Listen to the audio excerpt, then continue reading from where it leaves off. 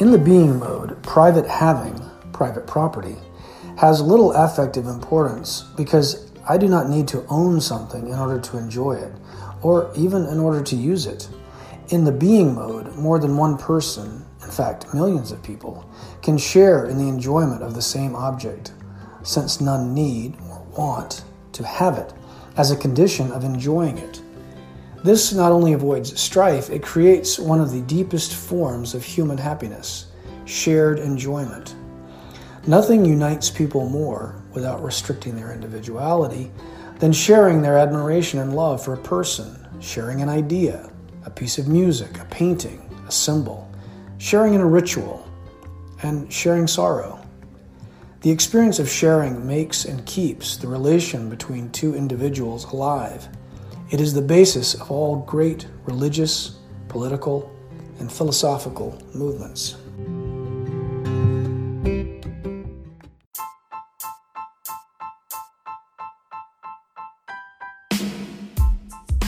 Welcome to the Rethinking Humanity podcast, where we dive deeper into what makes us human and what causes us to thrive.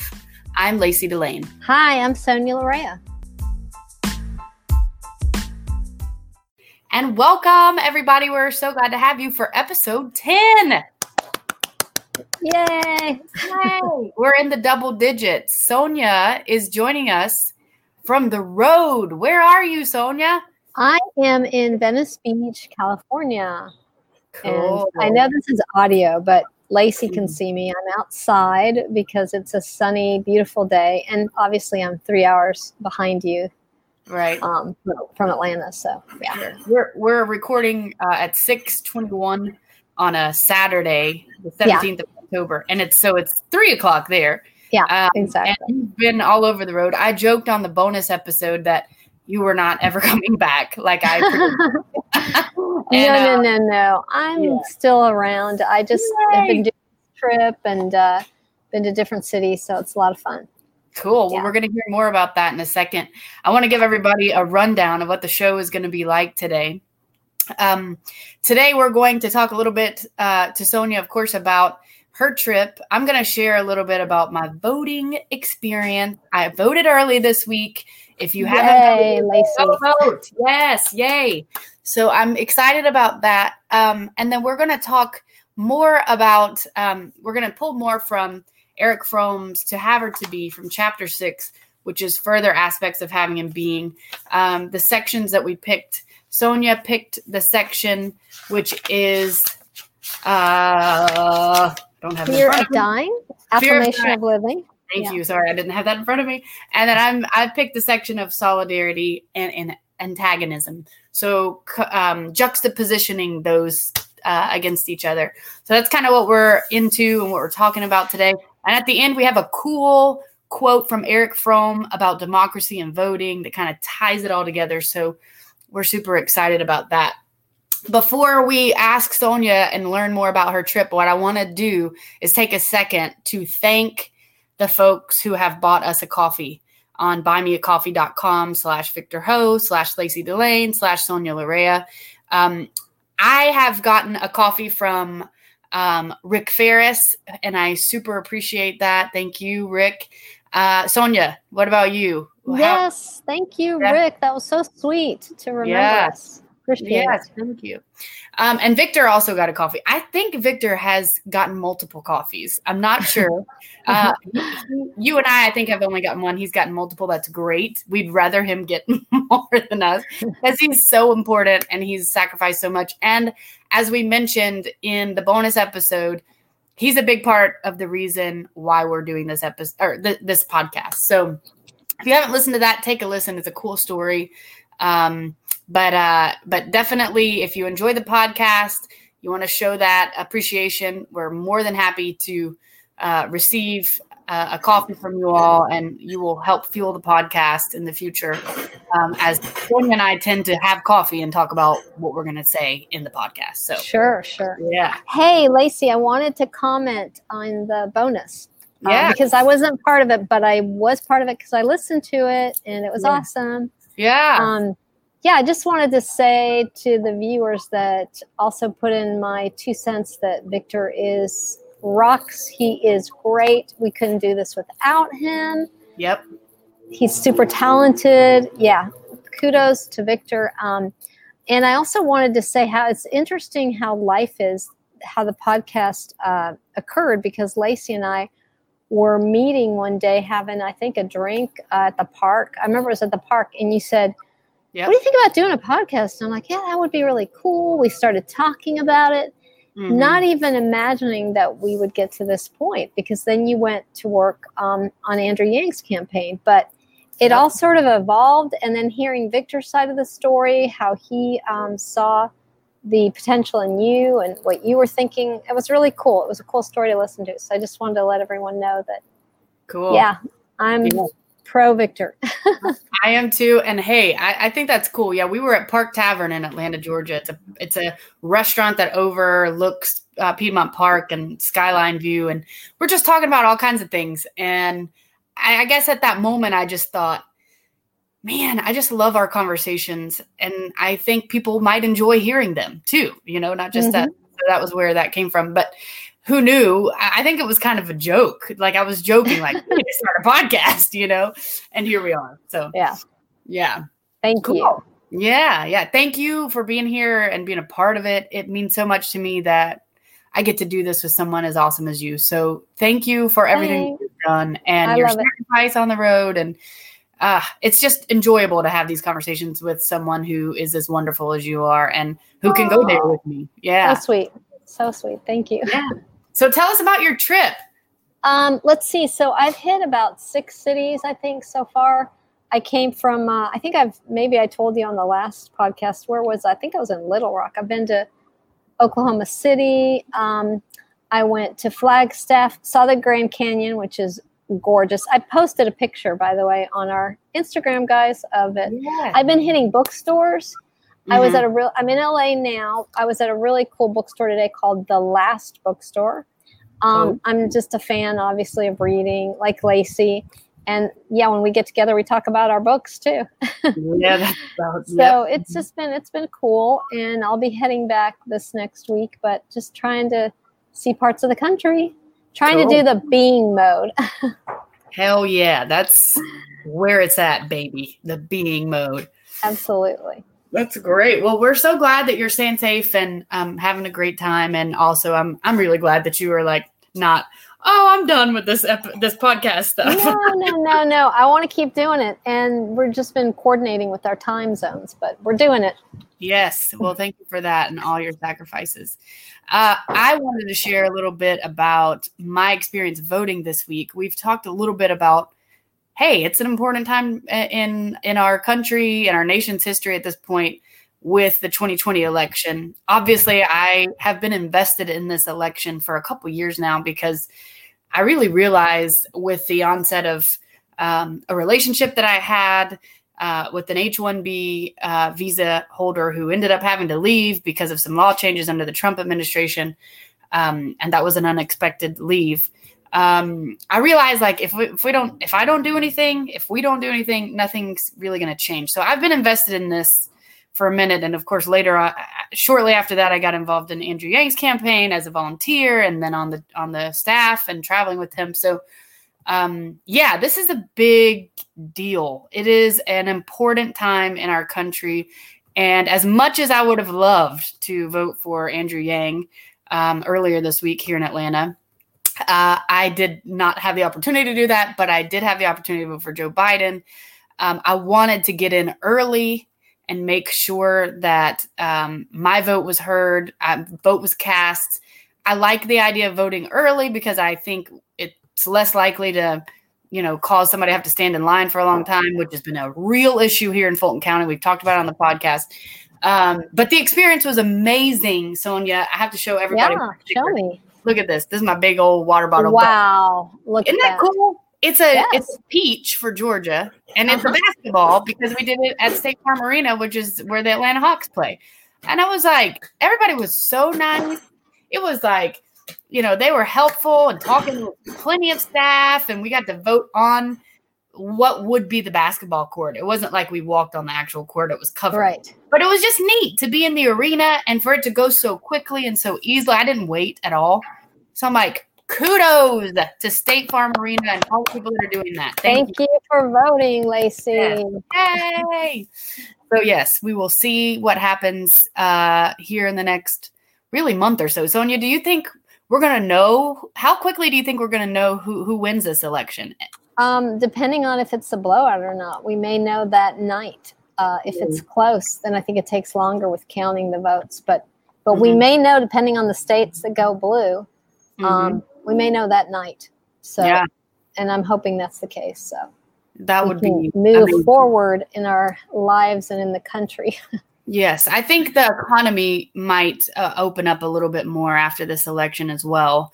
Probably regardless of who wins, but I would imagine even more so if Biden wins. I'm hopeful for that because we all need the respite of that after all of the year that we've had with coronavirus and the economy. Right. I will say everywhere I've traveled, people are wearing masks. They're enforcing that, which is super important because we've got this resurgence now with the fall and winter coming. Yes. And it's just following all the protocols, the washing your hands, the distance, and the masks. Yep. It's a simple thing. Mm-hmm. Yeah. And it's really here, Sonia, the weather is really starting to break and head towards coolness and fall. And so I'm starting to think, okay, now we're going to really know a lot. And I'm starting to take more precaution. Not that I was taking really crazy risks before, but I'm like, maybe I won't, maybe I won't even walk into a restaurant to go to the bathroom, even though I'm wearing a mask. You know what I'm saying? Like maybe I'm going to be a little bit more extra careful. We'll see how that goes. Yeah. I think just people need to use their common sense. I will tell you in California, I'm not even a resident. I went and did a COVID test. I forgot to tell you this. A drive-through test. It was so efficient. Boom, did it 24 hours later, got the results. It's negative. So they need that everywhere. I think they have it in Georgia. I don't know what the story is there. If it costs you 24 hours, you got it in your email. It just came through my email. It was super easy. Very efficient. I did a government one, a Fulton County one, and it took several days to get the information back. Now that was earlier in the summer, so it may be different now. Yeah. In all fairness, but wow, that's fabulous in California. That was cool. Yeah. Awesome. Well, we will talk a little bit more about voting. And like I said, a quote from Erich Fromm about democracy at the end of the podcast today. But what we're going to shift to now is, like I said earlier, chapter 6 of Erich Fromm's To Have or To Be. It's the chapter on further aspects of having and being. There are several sections in this chapter, 2 of which we went over in the previous episode, and 2 more we will discuss today because there are just so many of them and they're so meaty and they're so wonderful. So, Sonia, what section did you want to kind of dive into today? The section that I really enjoyed, I mean, they're all great as usual, but is the fear of dying, the affirmation of living. So in this section, Fromm talks about not experiencing life as a possession, which is something he quotes that the Buddha talks about, Jesus, the Stoics, and Master Eckhart. So we see that this is something throughout the ages. This is something that all of these wise, masters relate to. And the way he describes this, it's a fear of losing life itself. And I think I could relate to this because, we, in this whole chapter of having and being, we're talking about possessions. And what we do is we cling to things, not only material things, but titles, status, all of that. And so I think when you consider that being stripped away, there is a death there too. When you don't have those things, then the question is, who are you? And one of the great quotes in here is the fear of facing the abyss of non-identity, which Lacey and I talked about earlier. And I think that is very sobering if you think, wow, who am I if I don't have my identity of who I am? And all the things that we surround ourselves with are the trappings of defining who we are. So there is that loss of knowing, I think that's where he's equating. There's death of the real death that we consider we're not living anymore, but then there's many deaths that we go through when we change in our life, when we leave a relationship, when we grow. So this is a constant sort of cycle that we're in. Yes. And he talks about, if you're in the being mode, if you're not grasping onto things, I think we talked about it last time too, if you're not holding on to these things, then you can be in that being mode. But we're typically wanting to have as opposed to be. Right. Does that make sense to you? Yeah, absolutely. I love what you're saying about it being kind of cyclical. And I think, whether or not we intend for that to be the case in our lives, it certainly happens. I think, personally, I intend for that to be the case because I think the more change happens, the more growth happens. And so, but regardless of whether that's like a goal that you have in life, that's going to happen because unexpected, uncontrollable things are going to happen to you. People get divorced when they never thought they would. People lose a child and they didn't think they would. And so these kinds of things happen and they are a death, they are a loss, but then they cause what you're saying, like the rebirth. And the fear he discusses in here, the fear of letting go of that definition of the self, very difficult for people. And it's a result of the having mode. Why? Because our identity is in the thing that we have. I'm a mother. I have a kid. That's my identity. Oh, now my child died. And I'm, that's a terribly sad situation, but it's, just an example that changes everything. And so to the extent that you're living in that mode, the having mode, around your title or what have you, your identity, that's the extent of the pain that you feel in a situation like that. Right. And going back to the child thing, I would say even when children grow up, then the parent is like, well, I'm not the parent anymore. I'm still a parent, but they're not in that role of taking care of the child. So there's a change, a shift there. There's, they call it that empty nest syndrome, I think, when people are alone and they've used to, being with their child. The other thing that Fromm talks about is this desire for immortality. Now, I really relate to that in our culture because we have this idea of the beautification of the body. We worship youth. We worship, not looking our age. And there's a lot, and that is a having mode because we want to have that, we want to hold on to that immortality. And I thought this was an interesting statement because you and I have talked a lot, Lacey, about health and taking care of oneself. And even, you have to invest time, and even it costs money if you're going to go work out or you're going to do things for yourself, you're going to get therapy. But what I think is interesting is when and I think that's a good approach to say, I need to have the self-care. But when there's this desire for immortality, that we're not accepting that through life, it's going to change and we will age and we will grow and time will pass. We will not continue to live someday.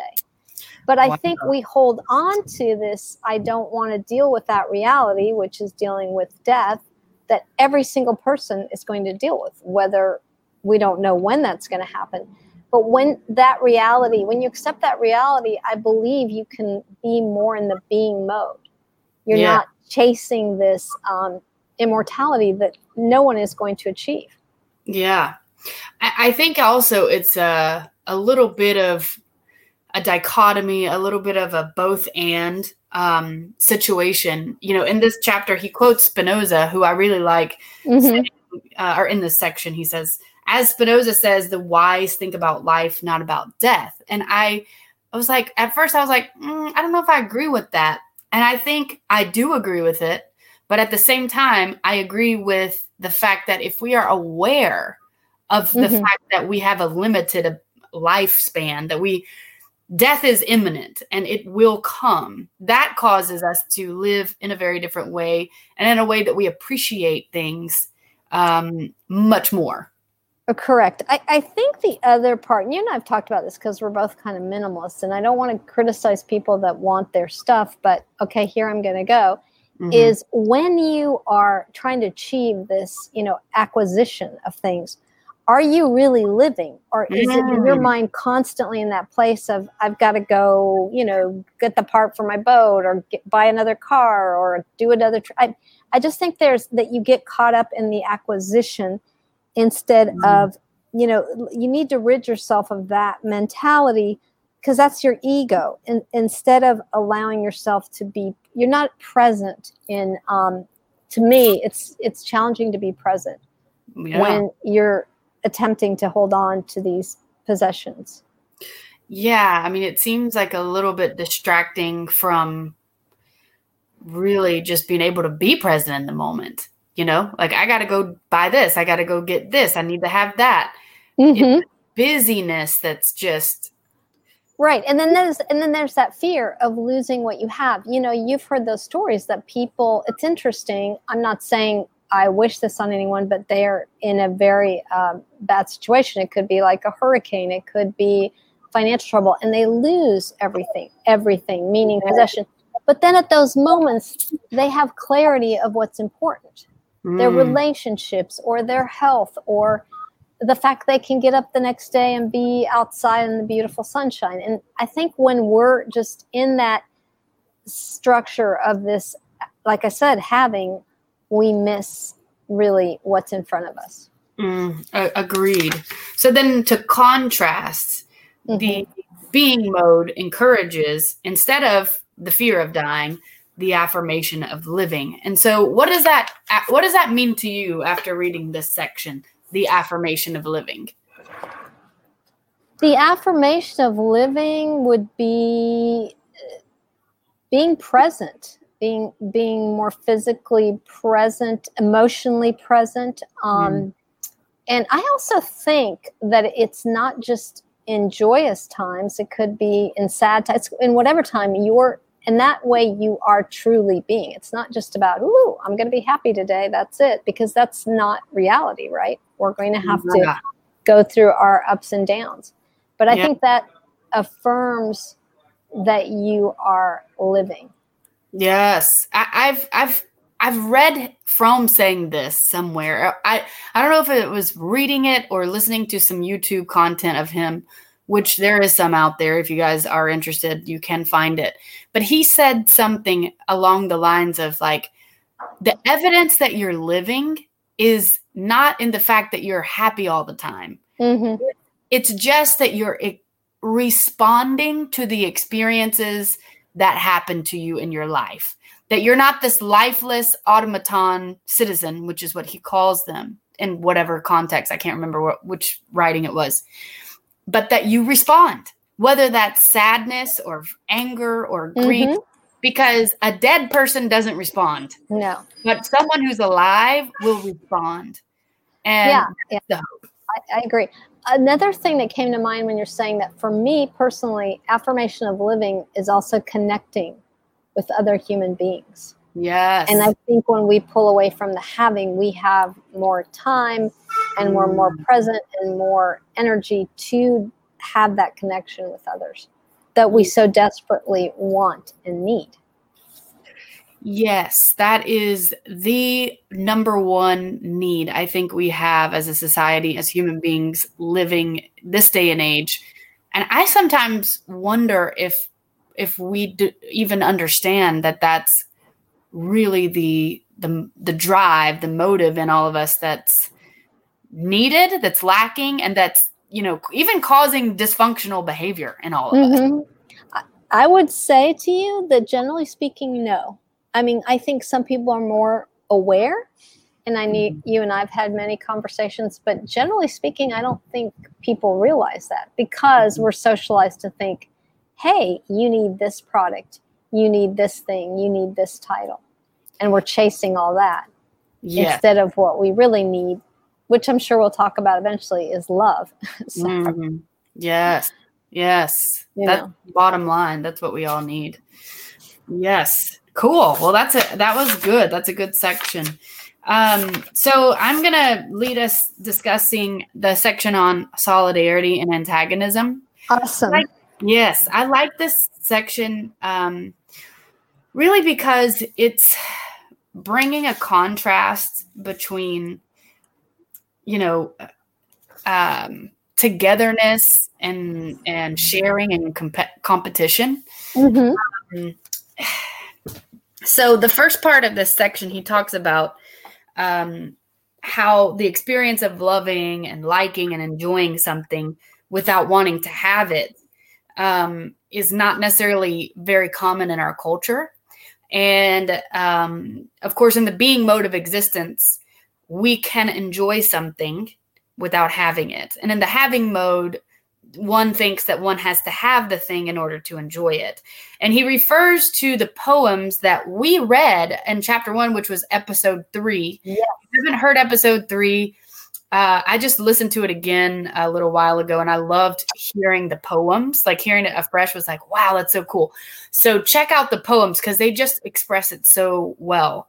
But he refers to that. And he says, that it's super not easy for us as modern Western people to experience enjoyment separate from having. And it reminded me of how, I remember when I was a kid and we would go shopping and my mom would say, we're just going to go window shopping, okay? And I was like, what's the point of window shopping? Because do you know what that means? Yes, I do. Yeah. It means you can't buy anything. Right.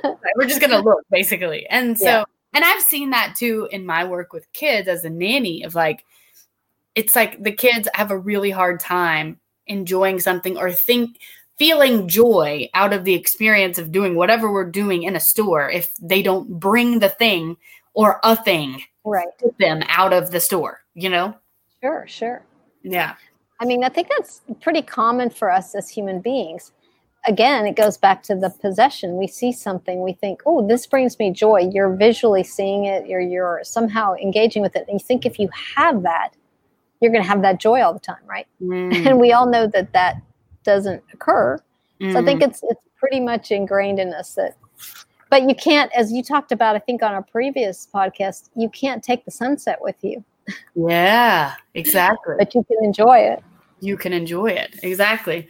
Yeah. And so he also talks about that he says the most relevant example of enjoyment without the craving to have what one enjoys is in interpersonal relations. And so, for example, a dating relationship between a man and a woman, or a man and a man, or a woman and a woman, in which they feel like, they need to own each other to enjoy being together, to be committed, to enjoy the relationship. And I think that is such a great example, because our society really is built a lot around the idea that you have accomplished in life, you are successful, you are accepted in our society when you find someone who you own and they own you, basically is what that boils down to. Right. Married or, being in a long-term relationship. Sure, because we've been socialized about that. I think and I'm sure you're going to get into, but he talks about greed. And so I think that's I never thought of that, but he talks about the greed of the womanizer or the greed of the man chaser. The greedy can never have enough, can never be satisfied. That's really interesting because it's like a mental greed, right? That you think if you have that, you're going to overcome your feelings of emptiness or loneliness or depression. Mm-hmm. Yeah, he says that all greed is mental. Actually, even if it's satisfied through the body, what I love about the greed that he talks about is that mental greed doesn't have a satiation point. It's hard to say. Because it just doesn't, bringing it in doesn't satisfy the body. It doesn't feel the emptiness, the boredom, the loneliness, the depression that it's meant to overcome.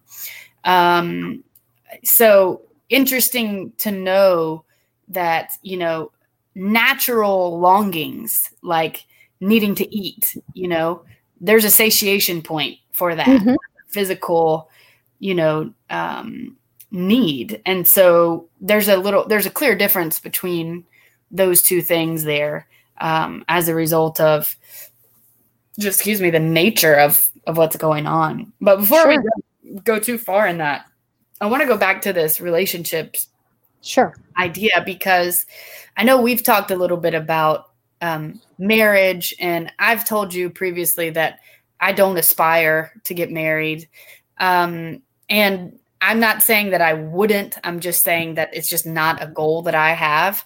The reason is because I just don't think that it's necessary. And I also feel like it is about having a person. It is about owning a person. And Fromm talks about in here that when each partner seeks to own the other, they like cling to each other for survival, and it causes a lot of jealousy, and it makes the relationship really heavy and burdened. There's tons of conflicts and jealousies.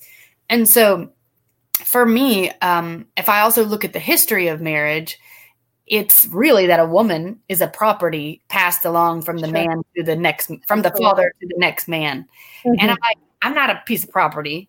And I'm happy with enjoying a person where they are, when we're together, as a relationship, a committed relationship, and letting it last as long as it lasts. And then when it's over, and not trying to force something. And so there's just a lot of values in the whole idea of a marriage that go into that having mode that I'm not really with. I'm not for that. Right. Well, like, I think you and I discussed this, but we're socialized, I think, as women, even as men, to get married, right? Or to have this other person. And even in these modern times, you still see that. The other point I would bring up that Fromm talks about, and I know you've discussed this a lot, I think it's very difficult for people a lot of times in relationships, because they're bringing with them whatever issues they have. And there's where the mental health comes in. I think it's important to be self-aware, self-actualized, because therefore you can potentially be in a healthier relationship. Because what happens is, which it's the whole like Freud, Jung, all of the psychology that we learn, is you're going into these relationships and you're trying to seek out what you didn't have as a child. So right there, it's going to be doomed. Sorry. I mean, you know what I'm saying. It's going to be challenging. Yeah. And if you're not aware of the things in you that you tend to do, the pattern behaviors that you have as a child, it's going to be a very difficult situation to have a healthy relationship, 100%. And I mean, I definitely think that's happens and it's possible, the relationship, but I definitely think that there's quite a few people who don't make that effort, who don't understand that and how important that is to actually having a healthy relationship. Sure, because he writes here too, each partner seeks the other like a shipwrecked sailor seeks a plank for survival. Yes. And that really speaks to me, because I would say, especially coming from whatever circumstance you're coming from, that it looks like, wow, I gotta hang on to this, right? Yeah. For my survival. And especially you're bringing, your past. Yeah. And I mean, I think as a single person, I would say that there's a way that single people could be content enjoying someone, but not quote unquote having them, like dating them. Sure. I guess what I'm trying to say is that there's a fallacy, I believe, that you can't enjoy someone of the opposite sex unless you're dating them. And when I say enjoy, I'm talking about them as a person. Sure. And the reality of the situation is like, okay, so somebody doesn't want to date you or you don't want to date them. That doesn't mean you can't be friends with them. That doesn't mean you still can't enjoy them. You can still enjoy them. Or you can enjoy them, enjoy folks who are, obviously not dating. But without having some kind of a hold on each other, that like you're like telling them what they have to do and where they have to be and what they can or can't do. As a very controlling type of a situation. Right. I think it's letting go of the ego and allowing the relationship to basically exist, and not having this, again, we're using the having mode, is not trying to hold on to something, is really letting it be organic and develop. And that's a sign of being healthy too. Being mature, 100%. Yes. And healthy is probably a better word than mature. So the next section the next part of this chapter really talks about the role of antagonism in the having mode of existence, or it might be better said, the role that the having mode of existence plays in creating antagonism.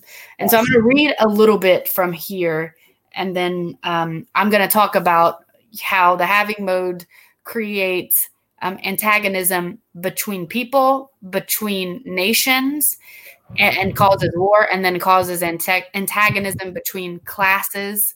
And then, of course, what that brings about. So I'm going to read just a little bit. He says, speaking more generally, the fundamental elements in the relation between individuals in the having mode of existence are competition, antagonism, and fear.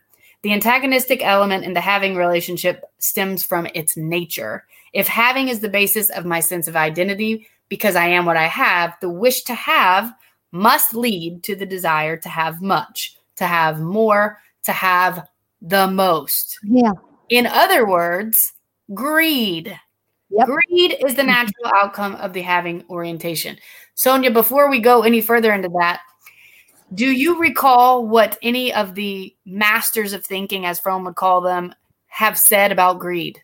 Jesus, Master Eckhart, any of these folks? I mean, I would say off the top, like, okay, Buddha, I know the story of Buddha and of Jesus. Buddha came from a really wealthy family. He gave up all of his everything, all of his belongings, to actually walk the path of having nothing, to actually experience life. So he felt for sure that greed was not something to aspire to. And we also know, I'm sure most people at least from the Western culture, know that Jesus also had the same principle of basically everything you have should be given to those that have less than you. So none of them espoused the idea of greed. None of the masters. That sounds a lot like a egalitarian situation. Sharing. Jesus said, I believe that greed is the root. The love of money, greed, basically, is the root of all evil. Yeah. So that's let the meek inherit the earth, which are people who typically have less. And so the problem with this is that the greed continues, and the greedy can never be enough. It can never be satisfied. And, whereas we said earlier, like the physiological needs, that stuff has a satiation point. We talk about, the having mode and things, there is no satiation point, even to the point of like, there's unlimited desires to be filled. So even if you can't ever really get everything that you want. And so as a result of that, the competition and antagonism has to be there. It's present. So I'm antagonistic towards you because you might be able to get more than me. You might have a better opportunity than me. I'm competing with you instead of sharing with you. And that is the nature. That is the fundamental element of what comes out of like a society that lives from that having mode of existence. Sure. And I think you're going to talk about about also war, right? The way that translates to nations, right? Exactly. So it goes beyond just the interpersonal antagonism, which, I mean, I don't know about you guys, but I don't want to live in a society where we're always antagonistic towards each other. It's much happier individually to relate to each other on a positive, abundance mindset level. But take it further, he says, and let's put it on a national level. What happens is that just gets magnified onto a more national societal level. And so then it becomes nations fighting against each other for resources, for whatever, to be the best. And that ends up in war. That's what that's about. Right. And he says peace as a state of lasting harmonious relations between nations is only possible when the having structure is replaced by the being structure. Yeah. Yeah. And the next part right there, he says, the idea that one can build peace while encouraging the striving for possession and profit is an illusion and a dangerous one, because it deprives people of recognizing that they are confronted with a clear alternative. Yep.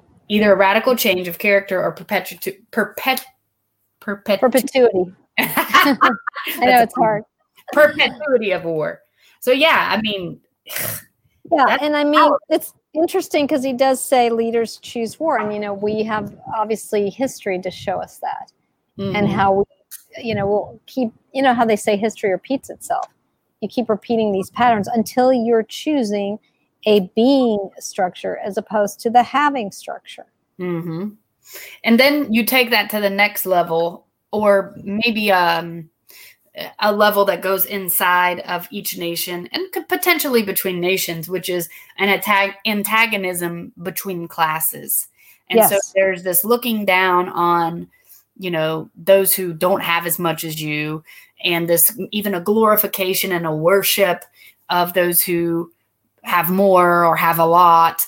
I mean, yes. And I think that's what, we're struggling with today, because one of the things he talks about is as long as greed dominates the human heart, you're going to have this class struggle because you're going to have the oppressed trying to overthrow their rulers. But as long as we have the ones that want to oppress the others that have more, you're going to constantly have this issue within society. Right. And it's a deal where as long as there's a society built on greed, there's going to be class war, period. Sure. Mm-hmm. No. So the changes are necessary on the social character in the idea, the individual social character, but also, on the societal level and what the values are of the society.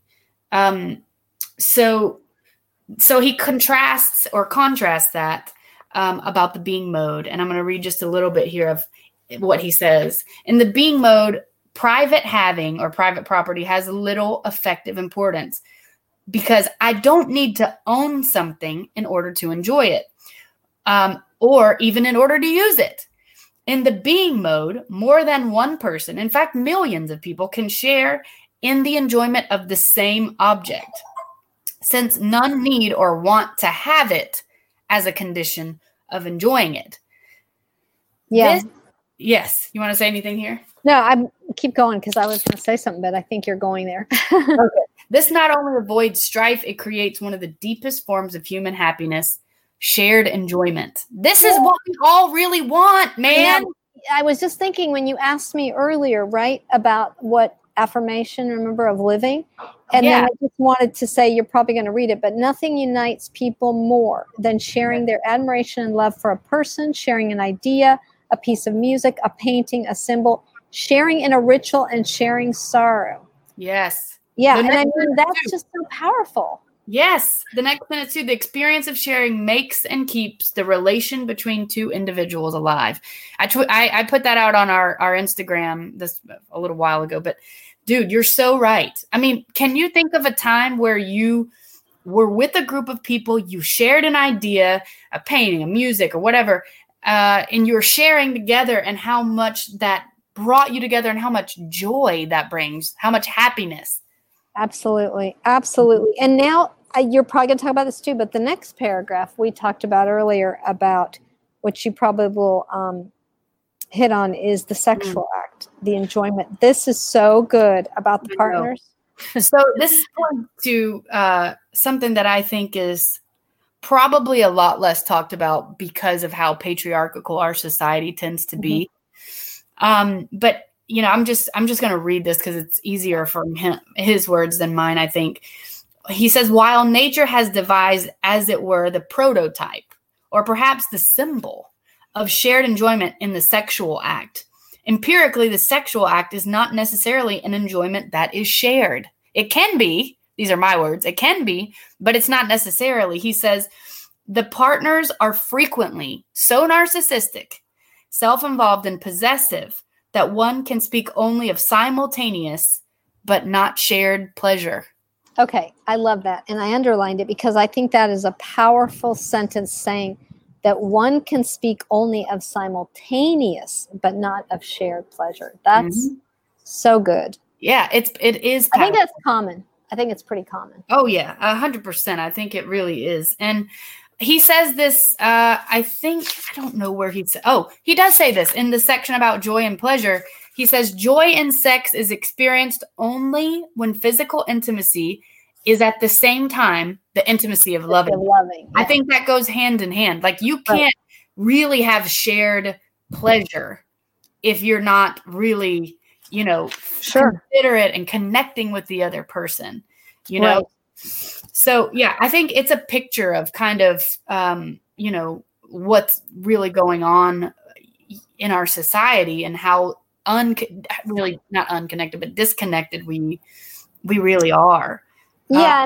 And I apologize for jumping in. It's just that we talked about it earlier and now I remembered and I was like, oh, that's so awesome. Lacey's going to talk about that. And I love both things that he says there. It's so true. So very true. Yeah, no worries. I think I would say the section where he says nothing unites people more than their shared admiration or love for a person or an idea. I would say I certainly experienced that on the campaign trail with Andrew Yang's campaign and all the folks on his staff. What's amazing about that was none of those people, I don't know any of the people that I worked with that were doing that because of they wanted a job in politics or they wanted a cool name. Right. Everybody was like, damn, we got to get this guy out here. He's awesome. His ideas are what we need. And so the solidarity around that was an amazing experience. And it really was a shared experience. Exactly. It was a shared experience. And it was so happy and fulfilling because we were all on the same page and we're all doing it together. You had the similar goals. You weren't going against one another. You were a team. Mm-hmm. And then so cool. I would just say that, I think I want to ponder more on this. I do not need to own something in order to enjoy it or even in order to use it. I want to see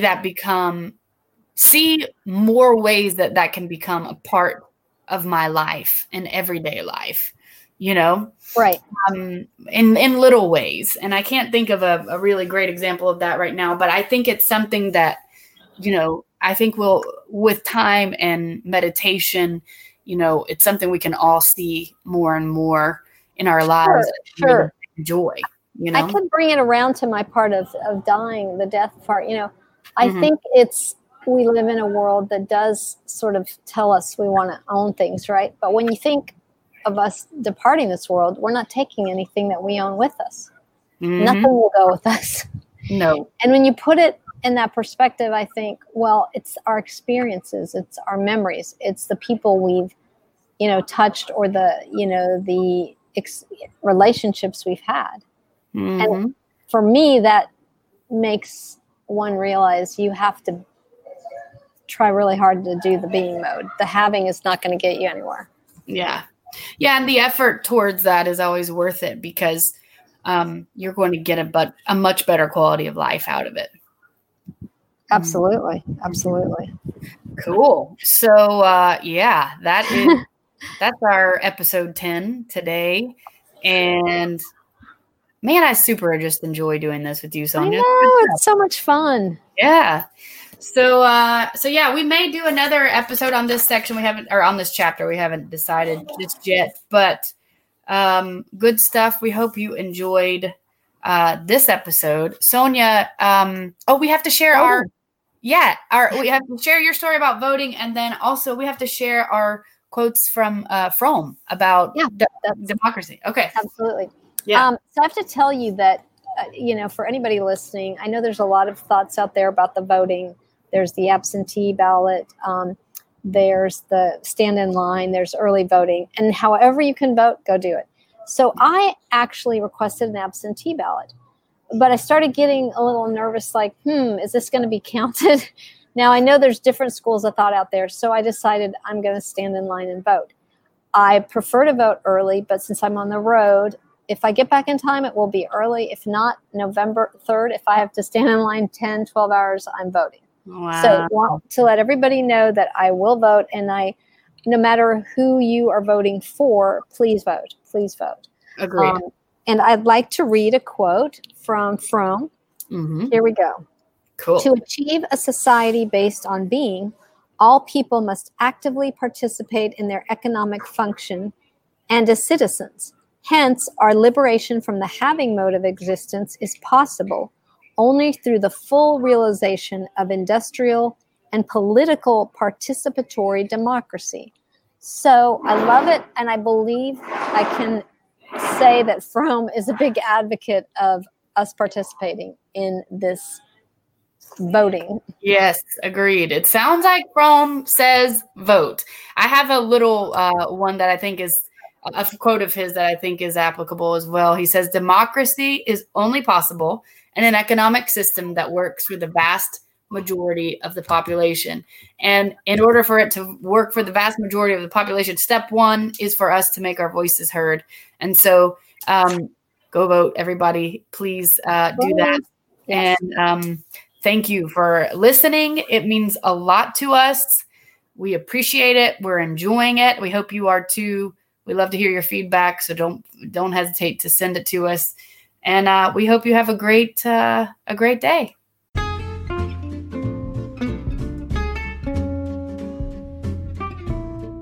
Yeah, thanks everybody. And I don't know where I'll be on my next the next podcast, but Yes. I'll be on here. Okay. Well, be careful on your way back. We're excited to have you back, but who knows if we'll do another episode before you get back. But regardless, I'm sure, I send my love and want you to be safe and enjoy yourself. So Thank you. yay. All right. Bye, guys. Bye, guys. Next time.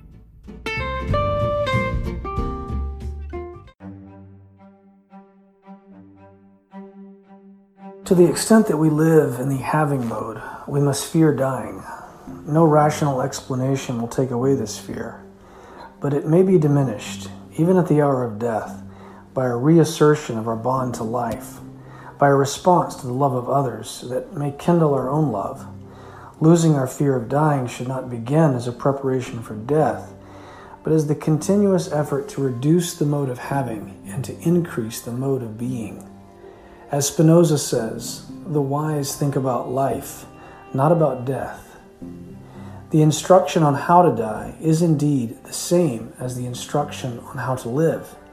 The more we rid ourselves of the craving for possession in all its forms, particularly our ego-boundness, the less strong is the fear of dying, since there is nothing to lose.